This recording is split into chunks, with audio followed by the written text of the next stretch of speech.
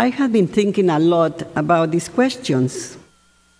If we claim not to believe in miracles, much less in resurrection, why do we keep on celebrating Passover and Easter?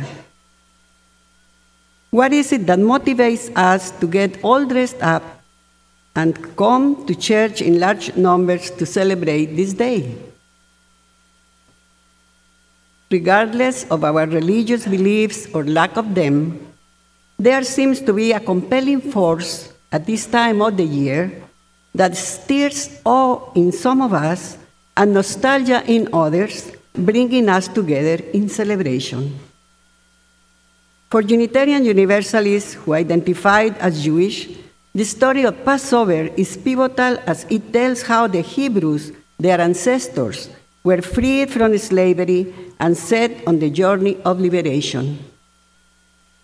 Passover is charged with wisdom, advising against clinging to the old ways of slavery and submission. It gives deep meaning to the word freedom, as it calls us to receive the newly changed self, even if this new emerged being ends up unrecognizable by family and friends, and even by oneself. The call to freedom and transformation continues with the story of the final days on earth of Jesus, one of the greatest Jewish prophets, said to have been born to bring peace, hope, and salvation to the world. For some of us, Christian Unitarians and Christian Unitarian Universalists, and there is a large number of them, and for us ex-Catholics like me, Easter conjures childhood memories of a whole week brimming with fantastic holy events. Jesus' triumphant entrance into Jerusalem, the Passover Seder turned into the Last Supper, Jesus agonizing in the Gethsemane garden, sweating blood and trembling with fear, abandoned by his closest friends, asking his Father to take away his bitter cup, as he was aware of the impending treason by one of his disciples. In that garden, Jesus was the very epitome of a human wrestling with his destiny. And how can we forget Jesus dying on the cross, displaying utmost generosity of spirit, as he pleaded with his Father to forgive the very agents of his suffering and death?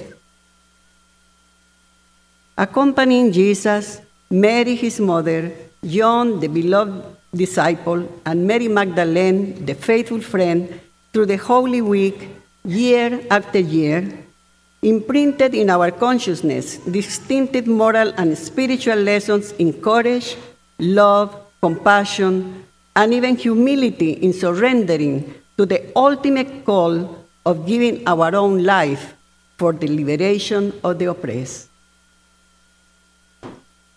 Now, totally independent from history and tradition, there exists a sacred world also calling us all to break free from all encasings and enslaving ways. For how is it possible to feel our senses aroused with the new vitality of spring, to have our very own insides stirred with the rush of new life sprouting all around us, and not to be compelled to break the old molds constricting us? How not to admire the courage of the seed, letting his protecting coat crack open and start spreading its fragile tentative roots completely in the dark in search of nutrients? What display of determination as they push upward in search of light and warmth? And how is it possible to observe leaves and flowers sprouting through snow, through stony soil, through muddy ponds, even through cracks on the pavement, and not to feel reverence and awe at the amazing lust for renewal in our natural world? What courage and liberating instinct of both the fragile little chicks perforating the eggshell to come out to an unknown world, fraught with danger and ruled by the survival of the fittest and of a baby taking its first tentative step. True, nature can be vulnerable and cruel and unpredictable. And yet, life has a rhythm that never fails. With the warmth, the ice and snow will melt. The rivers will grow and give new life to hills and plains. The phases of the moon, the sunrise, the sunset, the seasons, the fantastic sidereal dance, all can be source of deep abiding faith that the spirit of life, that all-embracing one, will nurture us and care for us as we are part of the interconnected fabric of all that exists. True again, life, like a pendulum, moves back and forth from sadness to joy, from despair to hope, from problem to solution, from challenge to success. But today, the story of Passover calls us to a new rebirth, to new beginnings. Today, spring calls us to sprout, to grow our shoots, to bring color and joy to the world. Both call us to return from our exile spiritual plane. It does not matter how dry and anemic our heart might feel, or how boring we had let our marriage or union become, or how difficult our relationship with our children or siblings or other relatives might be, or how distant our friends appear to us, or how long we had might been searching for love or friendship or meaningful work. While we had breath, while our hearts beat, we can begin to stir within us energy and hope. We still can begin to change and to live again. I know that when we feel trapped in the darkness of depression, feeling depleted and helpless and without an ounce of energy, words of hope, of joy and support can sound empty and distant. However, just as when we awake from a deep sleep, even from a nightmare, and we start opening our eyes little by little, trying to know where we are, so we can start opening our spirits and minds little by little, letting the light of joy and the energy of life penetrate one ray at a time until we feel stronger and decide to start living again. We all know how glorious healing can feel. We all know how refreshing change for the better can be. Let us gently let our souls awake, our dormant spirits arise from their slumber. Let the hibernation period be over.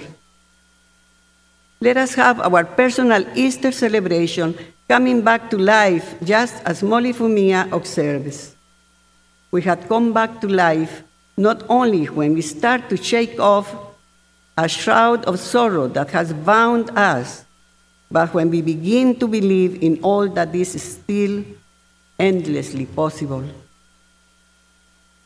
That belief in all that is still endlessly possible is what is called faith and trust. Faith and trust give me complete peace of mind that the life force that animates my being is not going to forsake me or abandon me, even when, with my indifference and forgetfulness, I create an abyss between us. This faith and this trust are also the main features of lives worth living. Now, each one of us have our own vision of what is a life worth living. I would like to suggest that a life worth living is one of continuous awareness, where each moment is accounted for, where each experience is felt with all its intensity, because we know well that it is unique and it will pass in a flash with no possibility of retrieval except perhaps in our memory.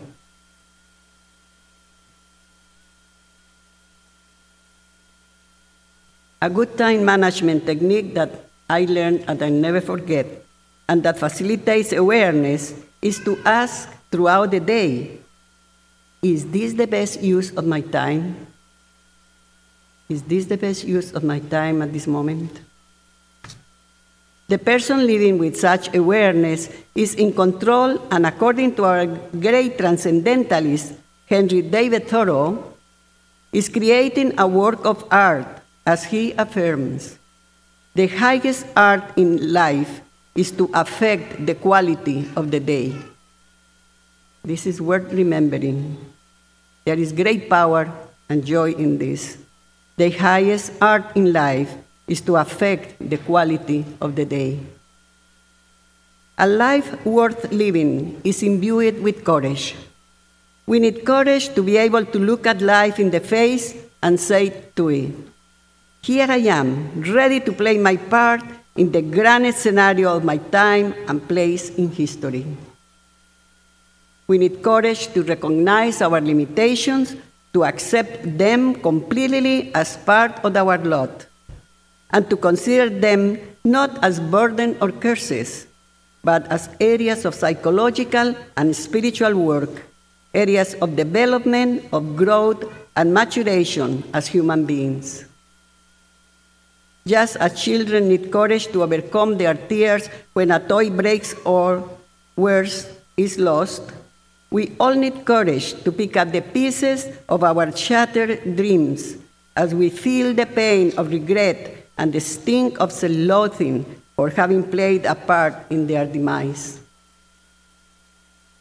Along with courage, we also need endurance, persistence, and devotion to the chosen path. This is because distractions, forgetfulness, tiredness all conspire to make us go off on tangents, to try something different, appearing more attractive and easier to practice. For me, as I am sure for many, if not all of us here, a life worth living is also marked by gratitude.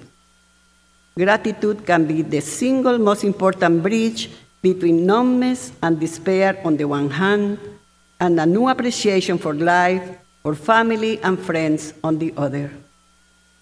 Let us pray with Molly Fumia. We give thanks for all those times we have arisen from the depths or simply taken a tiny step towards something new.